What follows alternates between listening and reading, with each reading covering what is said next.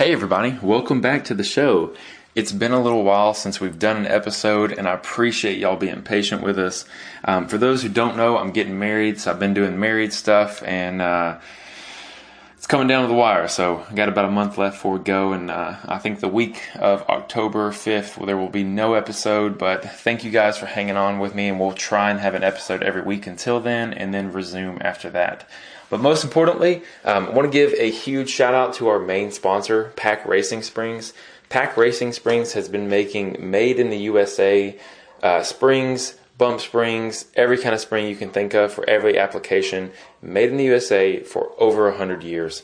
Their reputation in the off-road world precedes my podcast and precedes everything I'm about to say. But what I really want to tell you about today is the UTV Spring Kit. I run the Spring Kit on my car. It's their Trail Series kit, and I run it in the standard weight. Again, I say this every episode, but man, ignorance must be bliss, because my stock machine just rode like crap compared to what it is now. The kit, the tenders alone made arguably the biggest improvement, because having the slow speed and actually feeling the suspension articulate over those little bumps made a huge difference. Huge difference. And the new lowers too, on both the front and the rear, also made a huge difference in the stabilization. I've been running my car down trails at 2 or 3 miles an hour, just hanging out, enjoying a drink. And I've also been running my car upwards of 60 miles an hour on a track that I have built. It's for the endurance practice. That Spring Kit and quality and ride comfort, performance, it's been a monumental step up. I cannot articulate it strong enough that the Pack Racing Springs full UTV Spring Kit has been amazing to have.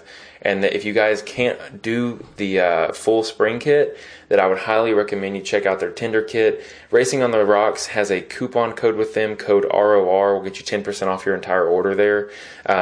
Another thing, if you do have a complete Spring Kit and you're looking for the next advantage in your suspension kit, I would highly recommend that you check out their Trailhawk or Schroeder series torsion bars and the sway bars. Those are just, again, that's the icing on the cake. That's what makes your suspension system go from working really well to being the best that it can be. A sway bar is another piece of that finely tuned suspension. Anybody that races, you'll see that they have an aftermarket kit. Really is the icing and sprinkles on top of your cake to get it done. Again, racingsprings.com. They also do shock and valving, complete rebuilds on every single shock you can think of. I would highly recommend, if you guys have any questions about spring kits, sway bars, shock rebuilds, anything like that, give them a call, reach out to them on Facebook and Instagram. They are super responsive, and their customer service is unmatched. Another company I want to give a shout out to is Infinite Off-Road. Infinite Off-Road has been with the podcast longer than anybody else, because Mike and his team over at infiniteoffroad.com, they're just pleasures to deal with. They have a 25-year you break it, they fix it warranty that even covers accidental damage. That's on all their parts, light bars, rock lights, pods, wheel rings, mirrors with lights in them. If you can put a light in it, or if it like works as a light, Infinite Off-Road has it, and they offer all listeners of the show a 10% off code with code ROCKS, ROCKS. I can't speak high enough, again, about their customer service and the selection of products. They also have everything from seats, wheels and tires, hard parts, cages, everything you can think of available on their website. But that 25-year you break it, they fix it warranty includes all Infinite Off-Road branded products, including their light whips. Another company I'd like to give a shout out to is our friends over at All Things UTV. Basically everything that I've mentioned before, if it's not from there, you can get it from All Things UTV. That includes RS1 diffs, hard parts, suspension components, tie rods, blow-off valves, performance accessories, tunes, anything you can think of that the other two companies may not have. All Things UTV is your one-stop shop for everything else. One thing that I'm going to be looking at here soon, I don't know if you guys have noticed, but on Facebook, I've seen a lot of stuff about trees and limbs and stuff coming through the floorboard, and saw one guy got actually impaled in his leg, which is a terrible thing. I hope he's doing well. But All Things UTV offers a solution to that. It's just that firewall guard that's made of steel. They come color matched for free. And again, that's one of those random things that All Things UTV has you covered on. I would highly recommend you guys check them out for everything else you need for your side-by-side. Doesn't matter, it doesn't have to be a RZR. They carry products for every single type of vehicle. And today on the show, we have Kurt from Slick Rock. Y'all, I've been really surprised at just how many people were excited about this one. Slick Rock has a reputation that precedes himself. They do amazing work in their videos. They're always a good time. They build some very unique cars. We talk about those cars today, and we talk about the future of Slick Rock and how they've built the brand that they have, and where they're going to be. Shout out to Winrock coming up October.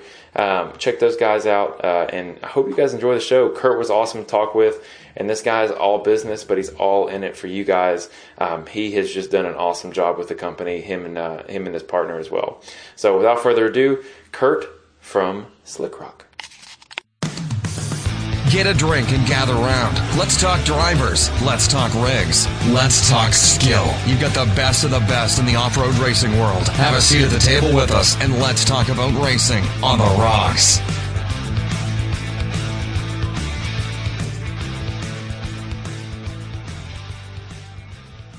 Go ahead and get started. Kurt, welcome to the show. Thank you. Thanks for having me, bud. Yeah, man. I can tell you that just from the response that I have when I announced you guys are going to be on the show, you guys got it going on. I'm super stoked about this one, and I know my listeners are as well. First things first, tell me a little bit about yourself, because for those who don't follow you guys closely, it's the Slick Rock whole idea. You guys do everything, so people kind of have a hard time sometimes grasping what it is you guys do exactly, because you guys do everything so well. Well, there's a lot of misinformation out there, and Slick Rock started out 4 or 5 years ago. Jake and I co-own Slick Rock together, Jake Anderson, and we started Slick Rock because we were building a lot of UTVs. We come from a rock crawling background. Mm-hmm.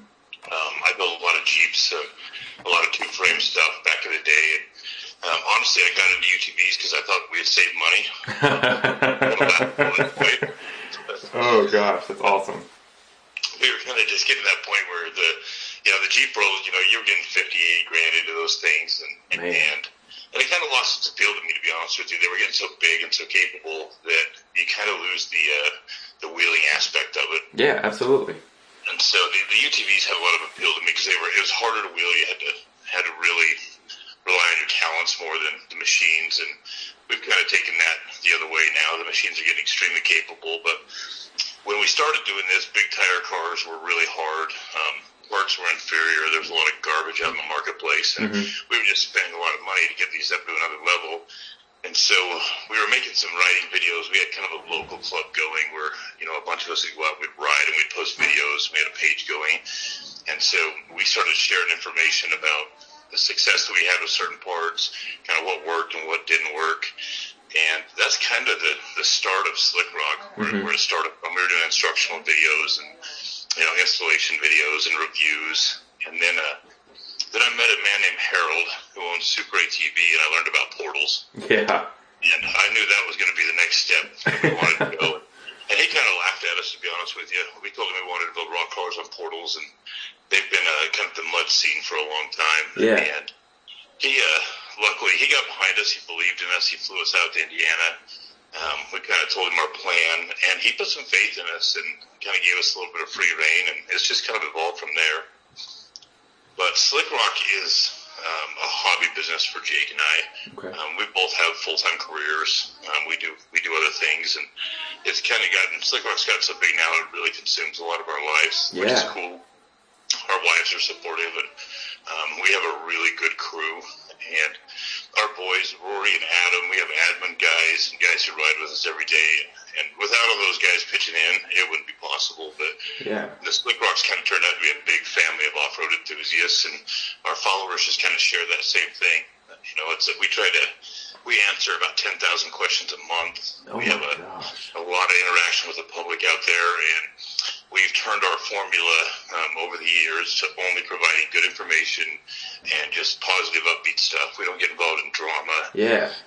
Companies that have poor parts or things that are inadequate, or we think they're overpriced, or we don't talk about that kind of stuff. We just don't do business with them, or we push them to be better. Yeah, absolutely. And that's just kind of been what, the road that we've traveled. Yeah. So now that our listeners kind of have an idea of what Slick Rock is and kind of how it works, tell me just a little bit about you, because you mentioned you were into Jeeps. That's what I did before I got into side-by-sides. I had a 2013 JK on coilovers, and before I knew it, I was an extra $15,000-$20,000 in my Jeep, and it just got way over my head real fast. And to be honest with you, I threw all that money at it, and it still couldn't really do much of anything. And I had a buddy of mine who had some XP900s at the time, and I went and got him one of those. And you can crawl, you can go fast, you can do it all in one. And it was great, and it was awesome. And that's what kind of made that shift for me. So, how did you get into Jeeps? How did you get into the off-road world? How did it all start for you? I'm kind of that same world. So when I started building Jeeps, this was, 20 years ago when I was a kid, I was building stuff like this. And I was just really into the fab work, to be honest with you. I enjoyed the shop time more than I did the wheeling time. Yeah. Making things work. I was really into the fuel injected big blocks. I was into kind of the rock bounce world, the tube frame stuff, the fab, solid axles, in the end, Rockwell axles, and everything just kind of get, you get bigger, and then you get to the point where you have this big $80,000 trailer queen, and we took it into Moab. They're slow, they're extremely capable on the rocks, but it's a one-purpose rig. Yes, exactly. And at the time, that was cool because that was the purpose we were building for. But same thing, when I jumped into a UTV, I could go down and tear down 5 trails in a day. Yep. I could drive in between those trails. I could mountain ride. You could take it in and have dinner with your wife. Yep. There was just so much versatility to it, and they're fun to drive. They're fun to rally. Yeah, absolutely. So it seemed like just a natural. The more I drove, I had my very first. We had Rhinos back in the day. We were building. And, stuff that we were trying to make capable that was literally impossible. But when we were going down that road, I had a really expensive Jeep in the shop. The last one that I've built, I haven't built one since. And it sat there and collected dust for a year while I built UTVs. Man. I'm just like, well, I knew this is the road I was going to go, but I've been an off-road guy my whole life. Yeah. I've been to the rock crawling a lot. That's Slick Rock, obviously. That's kind of our forte, but we dune ride, as well. We mountain ride a lot. Yeah, you guys are in the area to do a little bit of everything, which is awesome. But before I go there, I always ask this question because I think it's just very interesting. Did you find yourself hesitant to move into the side-by-side and UTV world? I find a lot of guys who are in the full-size world, there's a reluctance to kind of switch over. Yeah, and there is a weird disconnect in between it, and I believe this is everything in life. If you're a Harley guy, you don't like the bullet bike guys. Yeah. If you're a Dodge guy, you don't like the Chevy guys or whatever. There's some impasse that happens in between groups, and we were all Jeep guys for so long. When the side-by-sides came out, they were annoying to us. Yeah, 100%. Down the trail, and they buzz by you fast, and there's still that conflict that goes on. But at the end of the day, we're all off-road enthusiasts, and I don't care whether you're a mountain biker, I don't care if you're a dirt biker, a Jeep guy, a UTV guy, whatever takes you to the outdoors and makes you, chase your passion and have a good time, I'm for that. Yeah. And I don't, but there was that a little bit, just because we all, I was that same guy. We made fun of them for a while. Yeah. Like, oh, they're cute. Look at the little baby machine. It's like the Barbie Hot Wheels car, Yeah. Yeah. So you kind of made that jump over. What was the first UTV? What was that car that you sat in? And you're like, all right, this is where we're going next. What model was that? Razor S. Oh man. I bought an 800 Razor S. Believe it or not, when I got 32s on that thing, I was like, oh, this is it. Wow, that's huge for that. That car was never made for that. That's crazy. Yeah, and that was the longest. That is the only car I've ever had that I've sold. We've collected them over the years. We have a fleet of them. But my daughter put 4,000 miles on that thing, followed me around over the rocks. Wow. I just sold that 6 months ago. Probably the most reliable vehicle I've ever had was that car. But that was the one that they were low, they were stable, they were wide. They didn't articulate very well. There wasn't a lot of great components for that car, but it was really reliable and stable, and it was just a blast to wheel. Do you think it was reliable because it didn't have the power to break the parts? Yeah, I think that I think it had a couple. I mean, it was a good platform. I mean, there's still a ton of those out there that Polaris kind of had a really good design with those. But like you said, they were low horsepower. You couldn't really get into a lot of trouble with them, and they didn't break a lot of stuff for that reason. Yeah, absolutely. So you have your 800S, and you guys, fundamentally, I'm going to include you, and I'm going to say kind of like the group. Y'all kind of moved towards the side-by-side. You had the discussion with the portals. How soon after the 800S, were you in contact with Super ATV, and how did that whole process start for you? The 800S I had for a couple of years. As soon as the Thousands came out in 2014, so they were longer wheelbase, obviously a lot more articulation.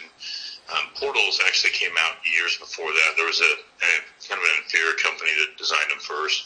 They were a chain drive system, and they were garbage. Yeah. So everything I read on the internet about them was just terrible. Yeah. You get on it, you start Googling them, and people had problems. They were hard to get parts for. They leave you stranded. And when I was learning about Super ATV portals, I was really hesitant because Super ATV had a reputation at the time for making a lot of that stamped out a lot of garbage. Yeah. And they were a huge company, but we used to kind of refer to them as the Walmart of the UTV world. Yeah, for sure. Yeah, and so when I met Harold, and they were kind of in this transition at that point where they were trying to do a lot better than they were. They were investing a lot of money in their R&D and in their equipment. They were expanding. And so it was just kind of a timing thing. And since then, over the years, we fly out there a few times a year. We're in conference calls and contacts with them, weekly, if not daily, on a lot of stuff. And we do a lot of R&D for them. They take a lot of our information and they incorporate that into the parts that we build. They send us a lot of stuff to test out, and they have really tried to raise that bar of quality for what they're building. So the unique thing about Super ATV is, aside from the biggest company in the world, in the UTV world, they offer free shipping and lifetime warranty on virtually everything. Man. And so if you're going to do that, you really need to be the company that does it better than everybody else. Yeah, for sure. Because anytime you're shipping out free parts, you're losing money. Yeah, absolutely. And so we played a big role with them. And the guy who owns that, he's in his 70s, and he's an absolute stud. He's one of my favorite people in the world. Yeah. But when you sit and talk to this guy, he just he has no intention of retiring. He just wants to be the best. And that's awesome. And when we brought portals to the rock crawling world, he was just super excited because he likes innovation. He likes watching the UTVs go to another world, and he kind of comes from the swampland out there. And they were building stuff with snorkels on it where they get buried in the mud and dry. But he likes the innovation and watching the machines go. And I think that's that's a talking point all on its own. Is just the fact that a lot of times people, I feel like, miss the fact that the United States is so incredible because it has every kind of terrain that you could imagine all around the world, except for like maybe the Arctic, depending on where you go and who you ask. But yeah, we have that here too. Yeah, but we have everything, and it's so cool to me. As someone who runs a national show, I talk to people from all over the country, and everybody builds their machines, for their environment, which, of course, they want to be the best in their environment. But there's so much, there's just polarizing differences based on what the purpose is. And it's just so cool because, if I brought my machine out to, Utah, I would have significant difficulties. Whereas, the endurance style racing that we do in the Southeast, if you brought your portal machine over, you could hang, but it definitely wouldn't be the ideal situation, I feel like. And maybe that's a discussion, too. How hard have you guys pushed these things, and how would you think that your machines would fare, across the country on any given terrain, Well, we're in the middle of testing that theory now. So a year ago, we couldn't have these same conversations because we were getting a bit of blowback from across the country. As Slick Rock got bigger and our following got large, we'd get called out by a lot of folks, you know what I mean? And honestly, the only guys who really don't is the mud guys. Yeah. And their cars are built very specific, and we build mud cars too, but the guys in the Midwest, their riding style is different. The dune guys are different. The desert guys are different. The Baja guys. And so we decided that as we were building cars, I mean, we felt like we were specifically building them for rock crawling and trail riding around here. And so we came up with we called it the Universal Platform. We bought a new Dynamax 4-seater, and this was a car, we did a bunch of videos on it. I wanted to build a car that I could put mud tires on, street tires on, paddles on, and have a big, heavy car that would just do anything and excel at everything. Yeah. So we started doing kits with some of our sponsors, where we were trying to get the cost as low as possible so anybody could enjoy these kits. And we have the last video we put out of that car before I modified it, went another direction with it. We have a bunch of these Universal cars now. We took it to the dunes, and bear in mind this is a 3,000-pound portal car. It's huge. Yeah. And it rolls on 40s right now. This thing would fly through it. I have 15, 16 videos of it out there flying 15, 20 feet in the air at the dunes. It takes the whoops at 60 miles an hour. Man. It takes the high mountain speeds. It rock crawls like you wouldn't believe. It is truly a universal car. I think that car will take anything you can throw at it. So what, for those who are going to listen to this later and are going to go back in your Facebook and your Instagram and look, what does that car look like so that those who can look it up later will have an idea of which car it is? It's a big red and black 4-seater. You can't miss it. Oh yeah, no, I see it right now. Yeah, that is a gigantic machine right now. Yeah. That's awesome. we got 5 or 6 of them along that same line, and we kind of run 35-inch tires. That's our go-to size. Wow. It's for rock crawling, center point balance. That seems to be the formula that works. But we're dabbling with long travel now, 4-wheel steering, 40-inch tires. Wow. We're going to take all that to the next level. Okay, I'm going to table what you just said because I would like to come back to it. But you talked earlier about, Super ATV, going from, a more mass production, the Walmart of the parts, because when I first got into it, I think that was the feel, and that was, years ago when I was in there, 2010, 11, it seemed like. Now that they've moved to that mindset of more quality parts, have they changed all of their parts? Because Super ATV has the, I would assume call it like the entry level, A-arm system and entry level parts, which are obviously going to be a little bit cheaper. Did they reinforce those parts just the same as they did with their more high-end, like, boxed A-arms and things like that? Yeah, so when this is a little complicated because I don't have all the information. Sure, yeah. No. I mean, rephrase it like this. Nobody's going to hold you to your word here, because if you're pulling something out of your hat. The hard parts I know everything about. So when we sat down with them the first time at the round table, I was very specific with them. I will not lie. And the thing that keeps Slick Rock, our integrity in place, is we don't sell parts. Okay. And I will not lie about parts. We don't promote anything. We're not running anything we don't believe in. Yeah, absolutely. So, and everything that we do for any company out there, we have 70 or 80 sponsors. We have people who send us parts all the time. We test a lot of stuff. If I don't believe in it, if we think it's overpriced, if we think that it's an inferior part, we won't have anything to do with it. And so, there's a lot of stuff out there that's made, and some things that we run, we just don't talk about. I mean, I don't do, videos on light bars or, the new plastic roof coming out. That's that. And as far as that kind of stuff goes, that world is you get what you pay for. Yeah. There's a lot of light bar companies out there that make extremely nice light bars. I run whatever the cheapest is on Amazon because I'm going to roll my car and I'm going to break it. I'm going to put another one on there. Yeah.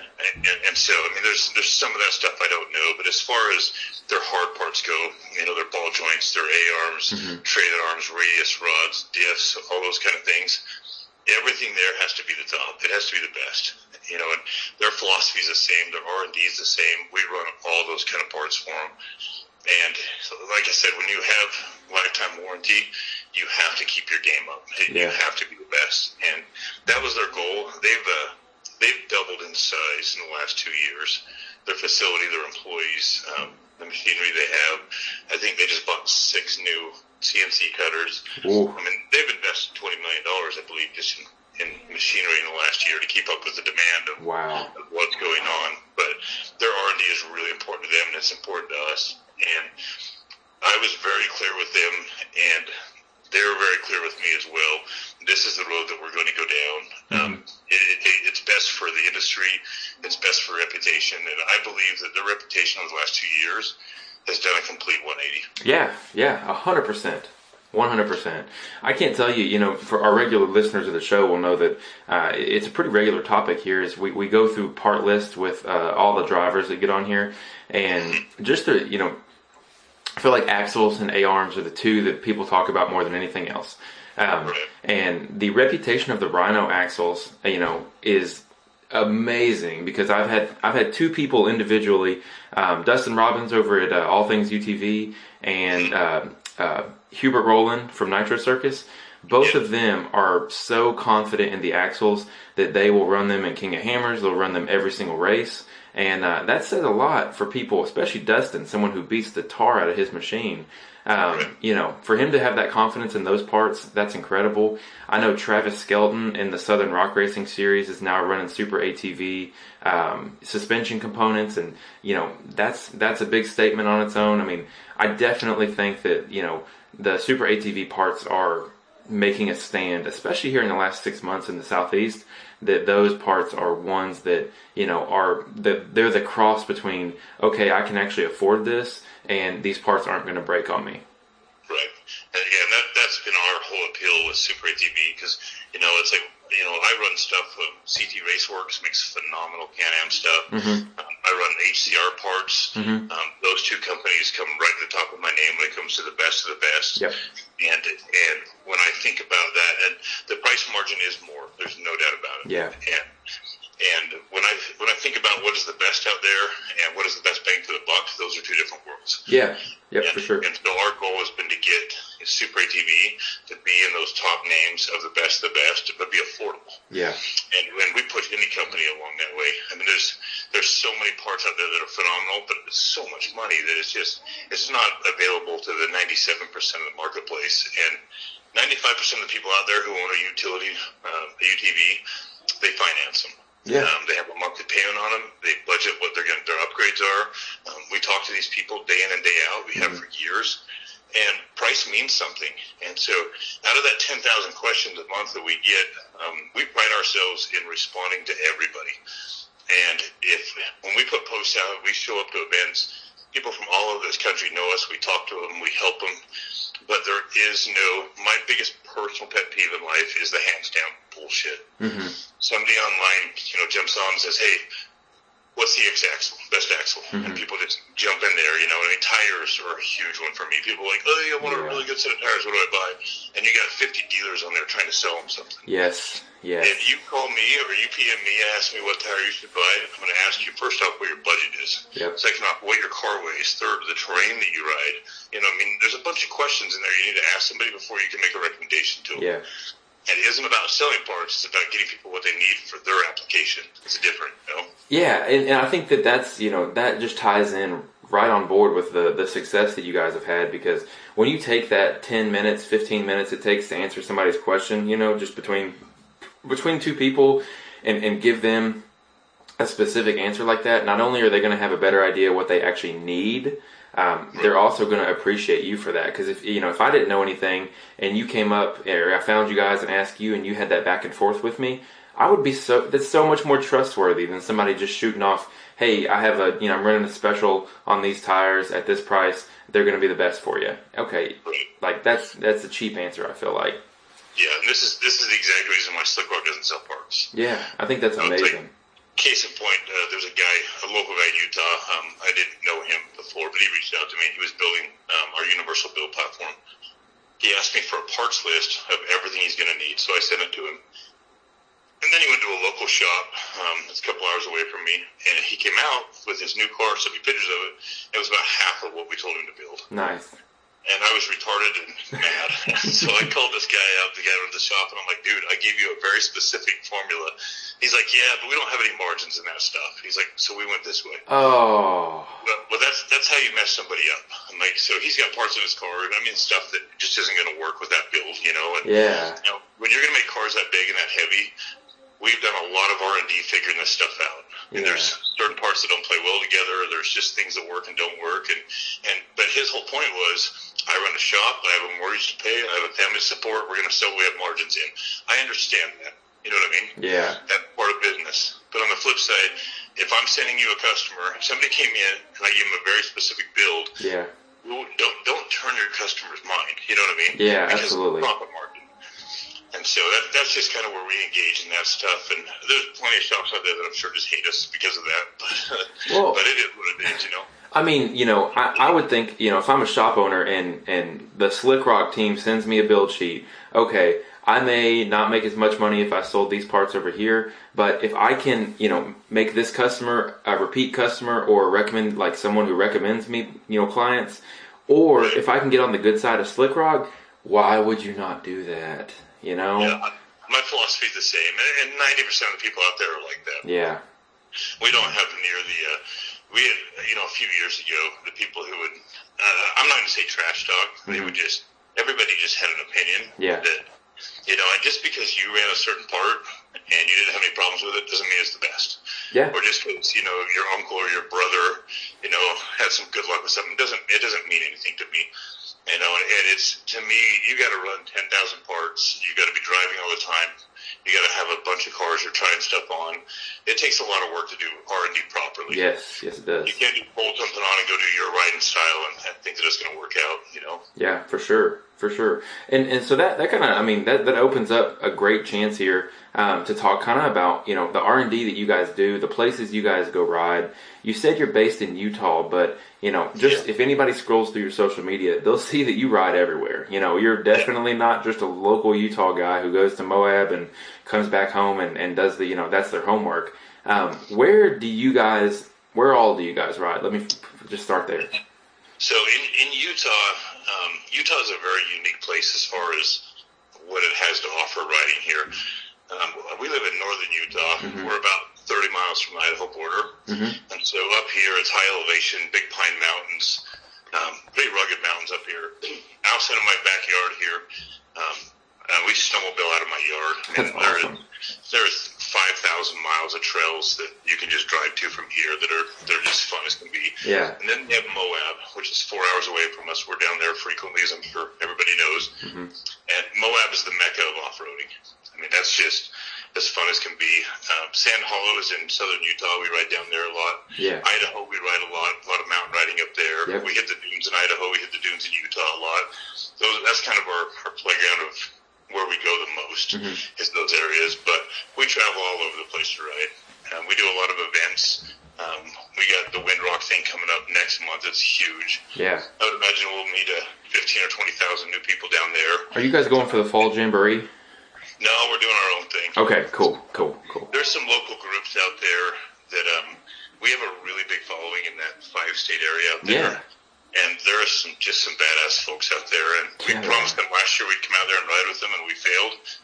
We had some scheduling conflicts, and so we're going to make the trip out there and try to take over Windrock and Brimstone and just have a big weekend out there. Yeah, that's awesome, man. I'll tell you, my collective little friend group we ride with, we'll do 8 hours one way camp, and then we'll do 8 hours back.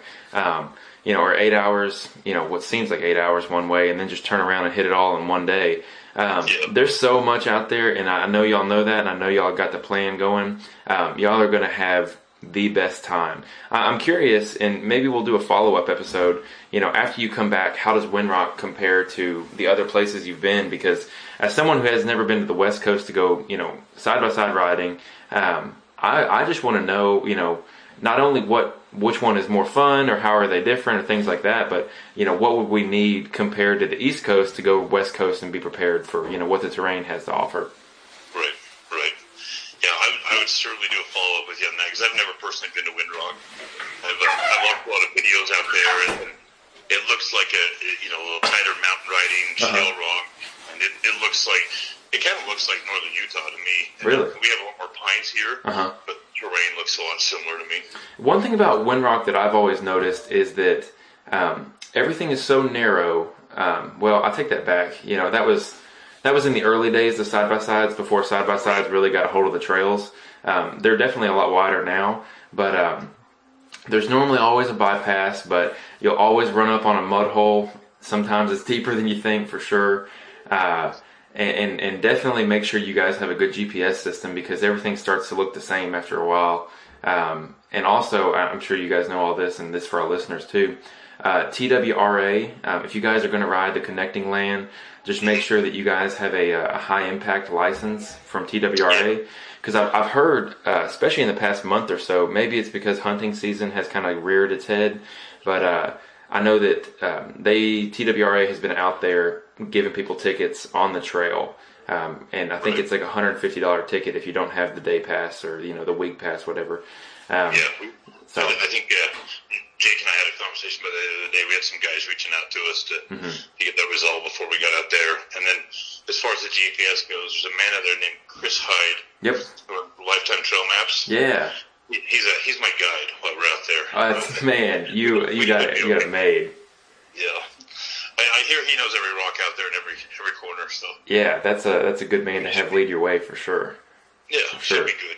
So that being said, have you been to the East Coast? Like not necessarily Windrock, but been to the East Coast before? No. Okay. No, the East Coast we've never been to. So we haven't been on that side of the Mississippi to ride yet. Wow, I'm excited. I will definitely have to do a follow up with you then because I'm really excited to hear what you think. And I guess we can kind of talk a little bit more because you mentioned you guys hit the dunes, you guys hit the rock crawling, and you guys hit the mountain trails. Which one of those three is your favorite? You mentioned Moab earlier, but I'm sure they're all a little different. But which one, if you had your choice, where are you going to go? For me personally, I'm a rock crawler. Okay. That's in my DNA. There's nothing I love more than crazy lines and rock crawling. Amongst our crew, I would imagine that probably mountain riding is probably the preferred. Jake and I are kind of rock junkies. Yeah. There's something about that just, everything I've ever built in my life has been based around that, and I have never had a bad day in Moab. You That's can't awesome. be pissed off in Moab. I mean, it's like Disneyland for a kid, and so that's my personal favorite. I would think that mountain riding is what we do the most of, and a lot of times, we have a pretty decent sized group of guys we ride with, and we can't be together all the time. We do a lot of events, and we have to break up. And the mountain riding seems to be what we hit the most of. Yeah. But it's the most accessible. I mean, there's tens of thousands of trails around here, and we do a lot of group rides, and the scenery around here is just unbelievable. Yeah. And I do love mountain riding, and I love snow riding. I've got into that the last couple of years as the cars have got big, and I'm a big snowmobiler where I live, but I love UTVing in the wintertime. Is it just horsepower? I mean, for snow, is horsepower the name of the game? Horsepower and big tires. Horsepower and big tires. All right. Razors don't get stuck till you get them high center. That's just true. Where it's at. So if you can run 40s and big tires and 3 feet of snow isn't much to these things at that point. You can cover a lot of ground in the snow. So let me ask you this. What does it take to run 40s on a Razor? Tell me, okay, I've got a stock machine, or not stock, but I've got a fairly built machine drivetrain-wise. What does it take to get a 40 under my Razor? And, do I need special custom plates for portals, things like that? How does that entire process work? So the portal kits, 40s are best with a 45% reduction or better. So like a 6-inch portal is a 45% reduction. Like Big Red, I'm in my shop right now staring at it. It's got a Super ATV long travel arms on it, so it's the same as a Turbo S, okay, width-wise. But it's got boxed A-arms on it. It's got a reinforcement plate under the front A-arms, so you can't pull the frame tabs off if you hit something. Very nice. I got box trailing arms, heavy-duty radius rods, portals, and axles, and that's really it. Okay. That's There's pretty amazing. No lift kit on it. The portal is all the lift. The 6 inches of lift. Wow. That's amazing that it sounds so easy. I'm sure it's not as easy as it's, you're making it out to be in terms of like actually getting everything squared away. But man, that build, the parts you would need, that's pretty amazing. Yeah, so our universal build that we did with Super ATV is $5,000. That's nuts. So when we started doing this a few years ago, when we were building portal cars, we were getting somewhere between that $10,000 and $15,000 range just in parts to get them to take big tires. Yeah. And so we sat down with Super ATV and we're like, we want to build a universal platform, same formula. We have this formula. We build it with those guys, and we want it affordable. And so we scratched our heads. We went through the motions on it. They gave up some margins on it. Yeah. And so for boxed A-arms, boxed trailing arms, 70-75 radius rods, tie rod ends, 4-inch portals, and Rhino axles and a reinforcement plate is $5,000. That's all you need right there. So you can build everything you need for a universal build without wheels and tires for $5,000. That's so awesome. that puts you into a portal car basically with wheels and tires. You can be $6,000, $6,500 for a very capable machine that rolls on borders. That's amazing. When you think about the amount of money spent on stuff, and this is the amazing thing to me is like we have some of our cars we're into $70,000, $80,000, and they're ridiculous, But for an actual car that you want to use, it's like all I need is a universal build and a good cage, and I'm good. Yeah, that's it. Man, that's I'm sitting here kind of in shock and awe that you guys have like gotten it reduced down to that price, because when I see that car, I think to myself, man, that's a chunk of change right there, and that's $5,000. Don't get me wrong, $5,000 is $5,000, but it's definitely a lot less than I would think it would take to get there. Yeah, I have a Can-Am that's sitting in here that I have $85,000 into, and it isn't any more capable. Woo, son! We're going to come down to that, that realm of, when some of these cars that we build to show cars, alligator seats with heaters and air conditioning. Yeah. You get $3,000-$4,000 in the stereos. You get a couple grand to custom wraps on them, and there's another $5,000 and everything being powder coated, color matched, and going through. It really starts to pattern up after a while, Yeah, let me ask you a question. What is a $3,000 and $4,000 stereo? Like, what is the difference between somebody going to go buy, one of those overhead pieces, or I'm not a big music guy when I ride, so I don't forgive my ignorance. But I'm not either. I'm with you. Okay, I know a lot about them, but I don't really care either. Yeah. The Razor I have right now, the race car, it has speakers on there because the person who bought it before me bought them, and that's great, good news for me. But what does a $4,000 stereo system? What's the difference between that and a $700, $600 system that someone can buy? It really just depends on what you're into. So my Can-Am's got like a $3,800 stereo in it, and it absolutely rocks. It's really cool. It's a hodgepodge stereo kit that we got from a company out of Arizona, and it's really like you get in there and turn that thing up, and it sounds like you're in a rock concert. That's amazing. The whole car vibrates. It's cool, but it's not really my forte either. Right. Yeah. And then Rockford Fosgate and SSV both sponsor us, and if I call SSV up and they send me a head unit, 2 pods and an amp, I'm totally cool. Yeah. And that's your $400 to $700 system is one of those. Yeah. And for me personally, I like to listen to music when I'm driving down the road. Yeah. That's cool. But I don't need to be rocked out my machine either. Yeah, that's especially here in the Southeast. I'm sure you guys run into it as well. But you'll hear somebody drive by, in their 1000, and they've got, it's deafening level of music, and that blows my mind that's enjoyable to any. Maybe I'm old. I'm 24. Maybe I'm just an old soul. But man, well, I'm 44, so I know I am. But man, I just can't imagine trying to ride down the trail and having something so loud that I can't even hear my engine. Yeah. I don't know. It's just kind of what you're into. To each your own, I guess. Yeah, we've traveled down south, and the mud guys down there, these guys have big portal mud rigs. They have portals and lift kits, 44+ inch tires on them, stereo systems that would just annihilate a whole park if you were too close to it, and they're cool. Yeah. These guys get a lot of money to them, and they pull out, they ride the mud holes, and they go out with all their friends, and they post up, turn on the music, and have a good time. And I get it. Yeah. You know what I mean? Yeah, absolutely. There's all kinds of stuff that that different worlds out there and genres that and we don't have to get it all. That's the joy of it all. Yeah. We try to build everything so we have a really good understanding of all the components. But I've never understood the mud world at all, just because I hate cleaning shit. That's really what it comes down to for me. It's like Preach, every time man. we go play in the mud, I have a ball, and in the back of my head, I'm thinking about the power wash times and the wiping everything down and getting all the mud back out. Oh my gosh, you're so right. But if you grew up in a place where that was, you lived in the swampland, you had like the Alabama, Louisiana thing going on down there. That's just kind of what they do. Yeah. they probably look at us up here on these rocks and doing stupid shit. They're like, these guys are retarded. You know? Yeah, you're probably right, man. You're probably right. So let me ask you this. We talked a little bit about tires. I know that you guys have recently come out with a like kind of a Slick Rock branded, or, y'all are tied to the Super ATV tire. Obviously, it's and I'm looking at the specs here on it. It's a 35-inch by 10 by 15.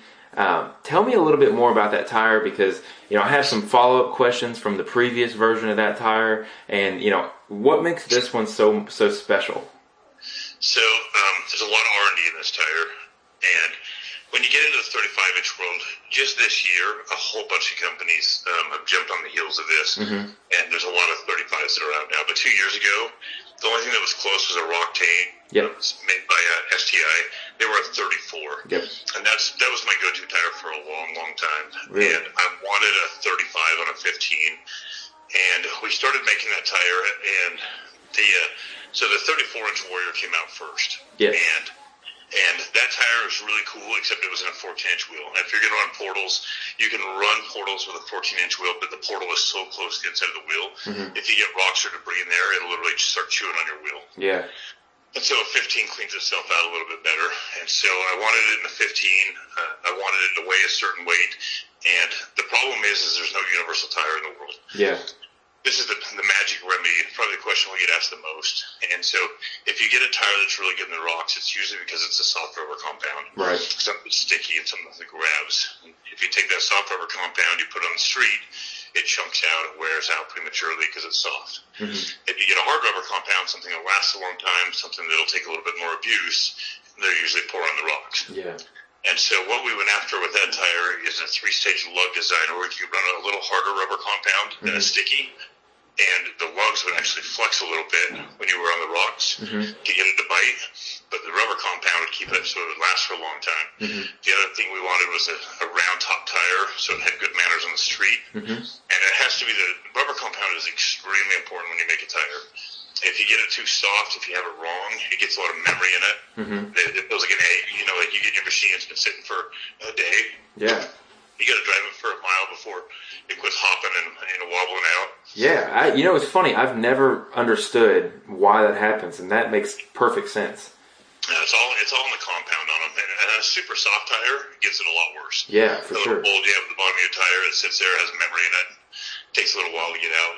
But that tire, we wanted something that was big. We wanted it to be round top so it wasn't taken out. Steering is a big problem when you get into portal cars. Yeah. You can spend a lot of money on steering, and if you set these cars up right, you have the right wheel offsets, you have the right tires, it's really not a big deal. But so many guys, this is where they, and we've done it too. We did it for years. You bump into problems. You have the wrong offset wheels, wrong tires, flat tops, wrong rubber compounds, wrong geometry. Everything starts wearing out prematurely. Yeah. So that tire just complemented the universal build platform that we were doing. 35s are our go-to tire, and we just have a lot to do with that tire. So there's so many questions I have off of what you just said, because you had just shoveled so much information there. I love it. So the first one is, what ply is this tire? It's an 8-ply. Okay, so it is an 8-ply, which is awesome. The previous tire, I think I saw it ran a couple times in like a Southeast Rock Bouncer race, and shout out to Wesley Gatlin. He was the only one to climb a hill. I think it was when they first came out, and he climbed it. It was great, but I think he climbed it and he had like 3 flats by the time he was done. What was it? Is it just the fact that it's a soft tire and you have that trade-off there, or you know? I think a lot of it's bad luck, to be honest with you. Yeah. So here's the wonderful thing about tires. I got some buddies, King of the Hammer guys out there. I'll give a big shout out to my boy Versi as well. Okay. He's an absolute stud. But when you're running King of the Hammers, if you properly build a car that will take the abuse of that, that can drive through that, the chances of you getting kicked out of that race by bad luck are huge. Yeah, I agree. And there's times that we've just been driving in the mountains, and you take out a sidewall, you just hit something right, you hit a rock just right. You know what I mean? No tire is puncture proof. Agreed. I have some of the tires in my shop here that claim to be puncture proof. I'm here to tell you they're not. Work that way. If they hold air, I can punch a hole in it. Yeah, absolutely. And when when you're being really aggressive and you're driving aggressive and you're in an aggressive terrain, sometimes shit just happens. Yeah. It's like, I have a white car sitting in the corner of my shop here. It's my first build. It's a 16, and I've got a ton of miles on that car. I have never, ever broken axle or taken a tire out on that car.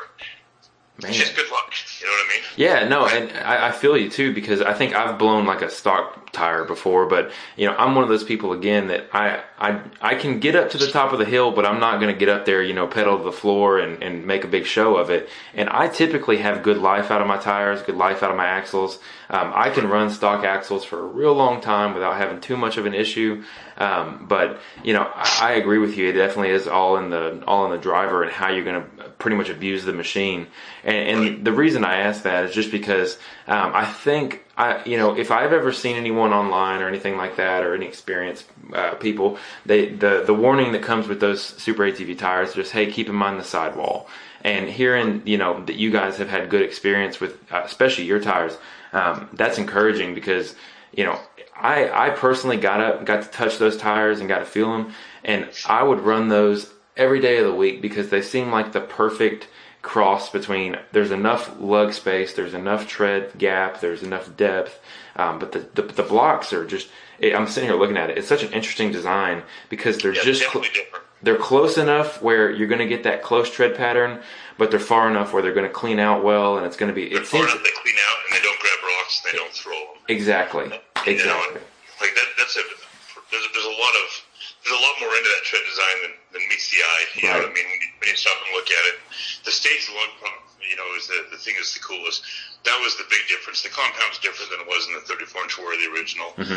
But the lug pattern, the stage lug pattern, is a really big deal. Yeah. So Jake and I went down. So Rockzilla Maxxis makes a tire called the Rockzilla, and we ran those two tires head to head because the Rockzilla is one badass rock tire. Yeah, for sure. And it's a 35-inch tire. It comes in a 14. That was the one thing I really didn't like about it. But it's such a soft rubber compound. You can take the lugs and fold it down onto the tire. Yeah, you sure can. Really tough. And we took, we went down to Moab in two identical Turbo S's that we built. We put a set of Warriors on one, Rockzillas on the other, and we just kept swapping out machines on every obstacle. And the Warrior tires got a harder rubber compound, but those two tires are almost identical in the rocks. But everything else the Warrior was better on. Like the Rockzilla, I'm taking nothing away from that tire. I still run them. I like them. It's a phenomenal rock tire. They're hard as hell when you're steering. Yeah, they are. They chunk out and they wear out prematurely, but it's because it's a flat top tire. Yep. And when you're designing a tire, I've tried to do some business with Maxxis over the years. They've literally given me like 10 different reps, and every time I start getting headway with them, a new guy calls me. I want to start over. And I'm done with that. You know what I mean? Yeah, for sure. But I would have loved to have some input on that tire, but it didn't work out. Yeah, and so as someone who has run those tires before, I actually ran them for about 4 or 5 rides, and I noticed how soft that premature wear was. I was running blocks off pretty quick, and it seems the more people I've talked to, it seems like the deeper you get into the actual block, they seem to have a little bit more life as you go down on the block. But that exactly what you just said about the steering is the reason I got rid of them. If you move quick at all, or you're trying to do something mid line or what have you, they're pretty. They will complain. They will definitely put some feedback. They're 50% harder to turn than a regular tire is.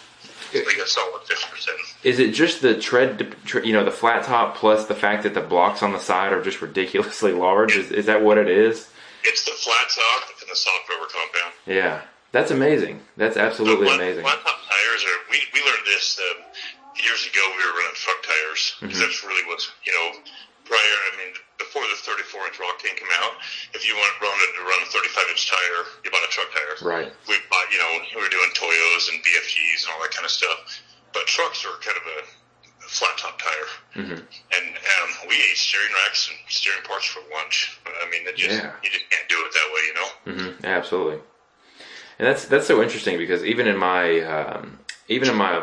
endurance car I'm building, steering is probably my biggest concern, because I just can't seem to get it the way I want it. And I either can't steer at all, there's too much play, it's just I can't seem to nail down exactly what I have in mind. And it's really, the biggest difference was I changed back to a 30-inch tire and kind of got the offset back where it needed to be, and it plays a lot nicer. And that's one thing I wanted to talk about too is, for those who are interested in going to Portals, you mentioned wheel offset and tire being a huge component of that. What is the correct offset? Obviously I think the Super ATV tire sounds like it's the answer on the tire side, but what are your thoughts? Well, so you get wider obviously with Portals. You're 4 inches wider per side. Right. So everything goes out, so bump steer comes into roll. So if you take a factory machine and you put like a 4.3 offset wheel on it, it's going to be a lot harder to steer. Right. You're going to, everything that you hit reverberates back up to the steering wheel at that point, because it just puts more leverage in your tire ends than your rack and follows through up to your hands. So, like I personally like to run 6.1 wheels. I don't like a lot of offset in mine. You get so big anyway, it's fine on a Portal car. But the geometry is really, really important. So let's touch on a couple of things right there. Sure. When we were talking about you're not a real aggressive driver, so you can, stock axles will last you for a little while, I can honestly tell you I have broke one axle in the last 2 years, me personally, and I drive like an idiot. Yeah. How you set your cars up is super important. Geometry is important. And so when you're setting your steering up, it's the same thing. There's a lot of guys out there, Portals are an aftermarket spindle. If you're running plus A-arms, you're messing up the geometry of your steering wheel. Yes, 100%. Everything works differently. So the companies, Can-Am, Polaris, all these guys, they do a lot of R&D on the geometry to make these things so that the closer you can get back to stock there, the better off you are. Yep.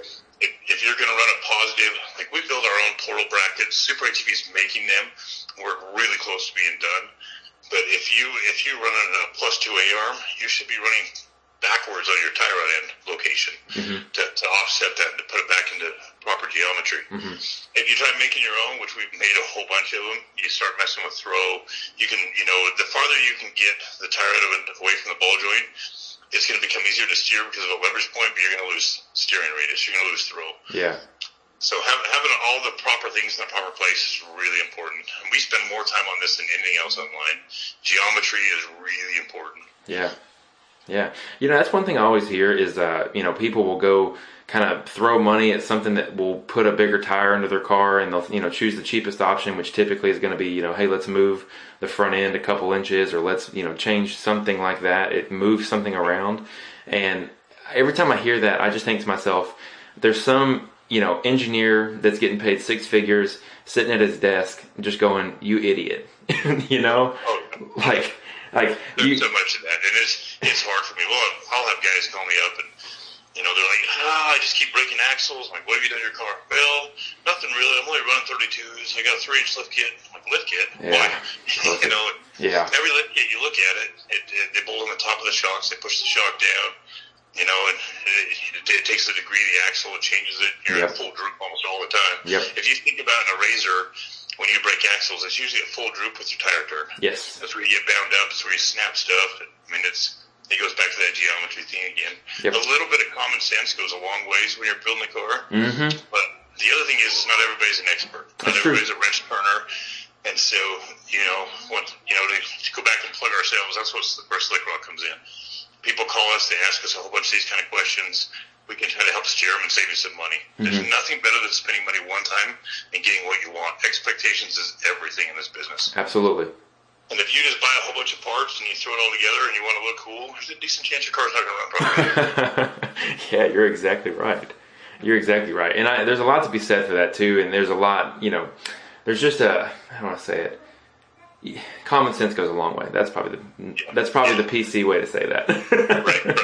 Well, the sad part is it's all right. We'll talk shit for a minute. Yeah, absolutely. The sad part is there is a whole world of keyboard warriors out there. That's sad. And I'll watch on pages. We're a part of a lot of groups, and people will get in there, and some of the advice that these guys give these guys, I'm just like, oh my gosh, you know what I mean? It just scares the hell out of me. And it just kind of comes down to there's a certain percentage of people who just like to be know-it-alls. Yeah, for sure. And it's really easy to get misinformation out there. And I'm not saying we know everything, because we certainly don't. We learn every day. Every time we build cars, we break stuff. You figure stuff out as you go. But we have broke so many cars, so many parts. we've tried stuff we knew would fail to prove it would fail. Yeah. Just to figure it out. And if you're not breaking things and you're not actually going through the motion and you're not testing everything that's out there, you don't have credibility when it comes to recommendations, you know? Yeah, absolutely. Absolutely. And that's, I mean, yes. And it's, man, especially, I've had this in oh, do I want to say this? Yeah, I'll say it. I've had people do interviews with me, and then they'll call me a week later. Hey, man, can you take this part out because I got sponsored by them? And it's like, oh, you mean when you talk crap about their product, and then you want me to take it out because now they're giving you stuff for free? Yeah. And I'm like, man, that's for sale bag. Yeah. Yeah, I'm just, it's one of those things.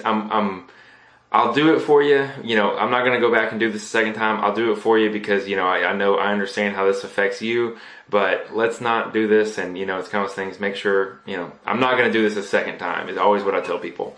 Right. So. And I have a lot of sponsors, and I make it very clear with every sponsor I have right out of the gate. I won't talk shit about anybody. Yeah. There's companies out there we do business with that make parts that aren't up to par, but they're working on it, and we're trying to help them. Yeah, yeah. As long as they're going the right direction, I have no problem with that. Yeah. Trial and error is part of everything in life, Yeah, and, absolutely. So, if you walked into a surgeon, at some point that guy done his first surgery. Yeah. And that's how it works. You know what I mean? You get better with experience. You get better with good information, with good knowledge, good feedback. And I'm okay with any company that's trying to raise the bar and do better. Nobody starts out being the best. Like I said, Super ATV is our biggest sponsor. They didn't start out being the best. Yeah. But when you work hand in hand with companies and you try to get, raise that bar and be those guys, I respect that. There's nothing cooler than when somebody comes out with something and I don't like it. And when we call them up, I'm like, here's where our fail point is. This is what we think. And they take our information or take our data and they apply it. They're like, let's try this. Let's do this. And they want to get better. And for us, that's kind of the cherry on the top of being Slick Rock. Yeah. And it wasn't always like that. When we had 10,000 followers, nobody cared. Yeah. You know what I mean? Yeah. Until you have a big voice out there, but now it's different because we have a reputation and we've done the right thing for years and years. But it's a tough game to play, though. It truly is. Yeah. So one thing we haven't talked about, we spent the primary portion of the podcast. We're about to hit that hour mark, and I know the people want to know because you guys wheel everything. Can-Am, versus Polaris, and then there's the can of worms that is basically everybody else. Right. So obviously you guys build Can-Ams. You guys build some badass Can-Ams. What do you guys think about the Can-Am versus the Polaris? Because we've talked primarily about that. We all know that you have, positive feelings towards that. Can-Am, how's it come into play? So I'm 8-to-1 Polaris to Can-Ams. Oh, wow. The Can-Am is a really good dune machine. It's a really good platform. The motor is solid and the drivetrain is solid. There's things I hate about both machines. Yeah. Specifically, what I don't like about the Can-Am, it has 3 things I don't like. I don't like the bulkhead on the front. Okay. It's not a whole lot of work to double shear everything, but they made that car so it would come apart on impact. They did it for a reason. I completely understand it. But when you get big tires on them and you drive aggressive, they'll come apart on their own. Yeah. So there's a lot of great kits out there to fix that. It's relatively easy, but it's a bit of a design flaw in my mind. Sure. Their steering absolutely sucks. Really? They have the worst steering out there out of any car I've ever been in. And the aftermarket world hasn't quite caught up with it. They're making leaps and bounds right now, and it's coming. But their steering racks aren't very good. Their motors are underpowered. I don't like the steering in it, which really has caused an effect for us because we build rock crawlers. Right. You have to. That's if not, you have tires, wheels, and being able to point where you want to go. Yeah. And then last but not least, and this is a personal preference, you sit in that car like you sit in a Corvette. It's hard to see out of. It's hard to get in and out of. I do a lot of guiding when I got to bounce in and out a lot on obstacles. And I'm an old man, so it's a little bit of a pain in the ass for me. But it's hard visibly to see the terrain that you're riding out there. Yeah. At the dunes, it's no big deal at all. Yeah. You know what I mean? But for rock crawling, but those 3 reasons right there are those are the only things about the Can-Am I really don't like. Like I said, the motor's phenomenal. The tranny's phenomenal, and they're really good cars. But I think that for rock hauling and the stuff that we do, I like the Razor platform better. Yeah. Now let me ask you. Things I don't like as well. You know what I mean? Yeah, certainly so. And I think that everybody has their pros and cons. Our goal is just to get your opinions. I would think that I always hear that in the Can-Am, the passenger side front tire basically gone. Just totally don't have any vision on it. I would assume that the vision problems that come with the Can-Am are just multiplied. For every inch that you go in a portal, it just gets that much worse. Is that? It's super hard to see out of.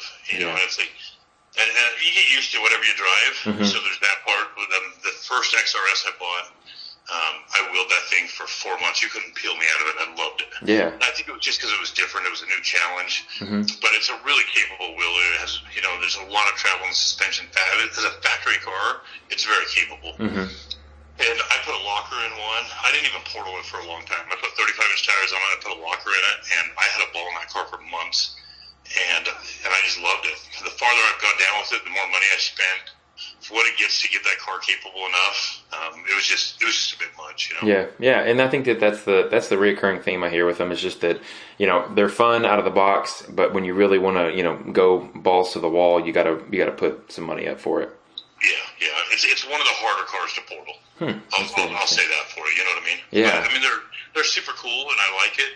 And compared to everything else out there, it's like there are some great cars. Like the Yamaha is a cool car. It's a dune car. Mm-hmm. For rock hauling and trail riding, I don't like shifting. Right. It's painful. And the RPM level is a dune car.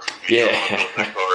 That's where that car excels is the dunes. Yeah. As far as the Arctic Cat goes, if Robbie Gordon hears this, he's gonna love me. When that guy gets his claws out of that car, it'll be a good car. Oh, yeah.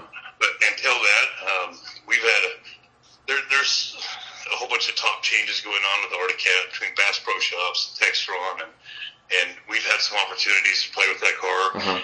And the car, the basic setup of it, the design of it is really, really good. Mm-hmm. It's set up a little more like a trophy truck. You could go so far with that car. Mm-hmm. Robbie Gordon's got a patent on this car, and basically anything that touches the frame, you can't build aftermarket parts for. Wow. So Arctic Cat sells parts for that car, long travel kits and all kinds of goodies, and they're extremely expensive. But this is the fail of Arctic Cat. It's like it drives me personally just batshit crazy. Yeah. If they will let that go, the whole reason people buy UTVs is because they want to customize them to their riding style. They want to build their own cars. And you can't do that with an Arctic Cat in the same manner you can with everything else because the aftermarket world is not catching up with this car because of that clause. Man, so I just assumed, play ignorance here. I assumed that people just didn't like the car because I personally, when I went out and looked at the new cars they have coming, I thought they were pretty cool. And I didn't know that it was a legal matter that there wasn't forward progression for that car. Right. Wow. Yeah. There's a patent on basically everything that's bolted to the frame of that car. Mm-hmm. So that takes A-arms out of play. I mean, it takes everything out of play. Let's be real. Yeah. Assault can build mirrors for it. Yeah, Sims can build seats for it. I mean, there's certain things that you can do with that car, mm-hmm. but everything that attaches to the frame has got a patent on it. I've got some buddies who own some big companies out there. They build some parts for the Arctic Cat. First thing that happens, they get a letter from their attorneys saying they're going to sue them. Nice. And it holds the car down. I think Arctic Cat was like 0.04% last year of total machines sold, mm-hmm. but people can't buy shit for them. Yeah. It just doesn't make sense. And Bass Pro Shops reached out to us a while ago, and they wanted us to build a car with those guys. Mm-hmm. I'd be happy to do it if I could actually build the car. Right. But if by building a car, you mean I can buy your parts and put on it and put my name on it, I'm out. Yeah. Yeah. It would have been a great publicity stunt for Slick Rock, but at the expense of our reputation, hell no. I don't want any part of that. Yeah, man, I think there's something, again, a recurring theme here. There's something to definitely be said for that. So, good for you guys. Yeah.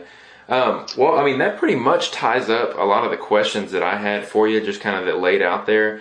I have, let me jump here on the Facebook. While I'm trying to figure that out, tell me, where are you going to be? Obviously, you're going to be in October, and you can give me the dates for that.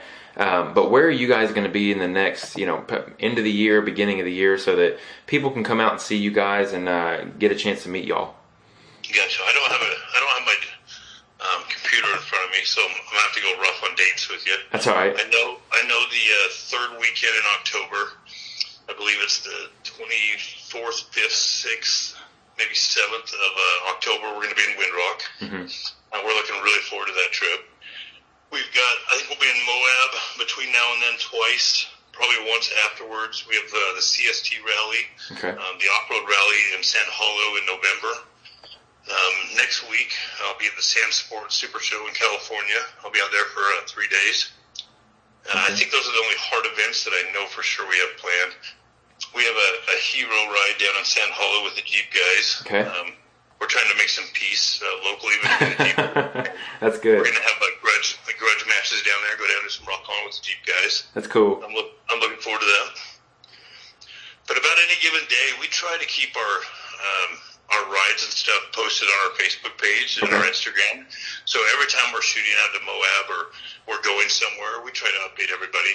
We have a lot of folks who like to come ride with us, and we appreciate that. It's always a good time when you get a bunch of machines together. Yeah. So your Facebook and Instagram handles, what are those? Slick Rock Productions on both of them. Okay, awesome. And that's SLIK and then ROK. Oh, we don't spell good. I love it. No, it's perfect because I had to, as I was looking you guys up to get everything squared away, I had to double check my spelling because it's definitely, you guys have that coined, and I think that's awesome. We spell phonetically, apparently. I like it. So I do have a couple of questions from the Facebook when I announced you guys. I put up there, some questions. Adam Medina asked, who is stronger, Patrick or Kurt? So, my name is Patrick Kurt Miles, Mm-hmm. and the reason I do that on Facebook is because when we're out in public, we have a lot of folks come chat with us, Mm-hmm. and if you come call me Patrick, I know you probably don't know me. Oh, perfect. And then I don't have to fake it. Perfect. And for a long time, people thought that Patrick and Kurt were two different people, that we were twins. Yes. So we ran a whole bunch of spoof videos where these two were fighting. Yeah. But you can let Adam know that Patrick is definitely the asshole. Okay, I got it. That's awesome. There you go. That's awesome. Well, hopefully he'll be listening to the show, and I'll let him know that it's in the episode. Adam is an absolute stud. He is a good man. That's good, man. So I think most of the other questions is where do people get stickers? That seems to be, I have 4 or 5 people asking for stickers. So we give away thousands and thousands of these things. Anybody who wants a sticker, just PM us on Slick Rock. Okay. When you PM us, give us the color that you want, your address, and your name. You gotta have all those 3 things. People will PM us and just say red. That doesn't mean anything to me. Send us your name, your address, and what color you want. We'll happily get them out to you. Man, that's awesome. I'll have to throw my name in that hat, and I'll put you guys on the race car because you're more than welcome, man. We'll send you all you need. We do tons and tons of that. That's awesome. There's nothing that's more humbling to us than all the feeds that we're on, all the online stuff that goes on. When I'm out on the trail and I pass cars with Slick Rock stickers, that's goosebump stuff for us. That's awesome. Do you guys? Big support group out there. Do you guys ever pass someone on the trail with a Slick Rock sticker and they don't know who you are? No. Man, I had someone the other day and they're like, yeah, I was listening to this podcast called, Racing on the Rocks, and I was out riding with some friends, and I was like, oh yeah, what do you think about it? He's like, it's good, man. This guy knows what he's talking about. I was like, yeah, it's cool. Yeah, it's cool. And then I'm just casually sitting there, and he's like, yeah, y'all ever listen to it? And they're just talking about it, and I'm like, okay, I'm just not gonna say anything at all because apparently, you don't put your face out there, which I haven't done on the podcast, but you don't put your face out there, and it's really funny. I have had a few people I've been talking before, and they're like, hey man, do you do Racing on the Rocks? And I'm like, yeah, and that's probably one of those moments where I'm like, that's awesome, finger guns, super excited. That makes me feel good. It's cool to be. You put so much effort in this, as you know. Everything starts from something. Yeah. And years ago when we started Slick Rock, I felt like our vision and what we were going to do was going to lead somewhere. Mm-hmm. But it was really hard for a long time because, I remember the days when I would call up a company and I would tell them who I was. They have no idea who I am. Yeah. You know what I mean? Yeah, absolutely. And you go through this motion of you trying to sell yourself and try to sell the idea. idea, and it was taxing. You know what I mean? And when you finally hit that point where you don't have to do that anymore, business becomes a lot easier. When you have a reputation and you've earned your way through, then it becomes easy, you know. And it's for the company side of it, it's a lot easier. For the people out there, that for us is a really big deal. I like to think that we have just helped 100,000 people out there with problems they've had. Mm-hmm. And everywhere we go, like the thing that makes Slick Rock work for Jake and I is everybody walks up to us, they shake our hands, and like, boom, you helped us with this. Hey, you saved us on this. Your recommendation here was right. And that interaction we have with all the people out there is what makes Slick Rock Slick Rock. And we consider everybody out there our Slick Rock family. We don't know everything, and you wouldn't believe the times that people get involved with us and be like, hey, try this. I just tried this. Look at this. And they'll send us pictures or videos of things they're doing, and we incorporate stuff back. And it's just that camaraderie between all of us out there in the off-road world is what makes it all work for us, you know? Yeah, absolutely. And I think that's why people love you guys, just that whole mindset, which is absolutely awesome. But I want to give you a chance to kind of give anybody you need to give a shout out to, anything, any supporters, things like that you want to give a shout out to before we close things out today? I would shout out to every sponsor we have. We wouldn't be nothing if it wasn't for you guys all believing in what we do and the people. That is the most important part. For everybody out there listening, if you have, if you have questions about your UTV, if you have builds, you're having problems, if you're just looking for information, certainly hit us up anytime. We have a full admin crew. If Jake and I can't get to it ourselves, anytime any of our boys are in over their head, they pass them off to us. Everybody gets their questions answered. We do our best to be as accurate as possible. And once again, we don't sell anything. We're not misleading. Integrity is what Slick Rock stands for. Anywhere we can help, we are more than happy to. Man, that's awesome. Well, again, for everybody listening, Facebook and Instagram, Slick Rock Productions.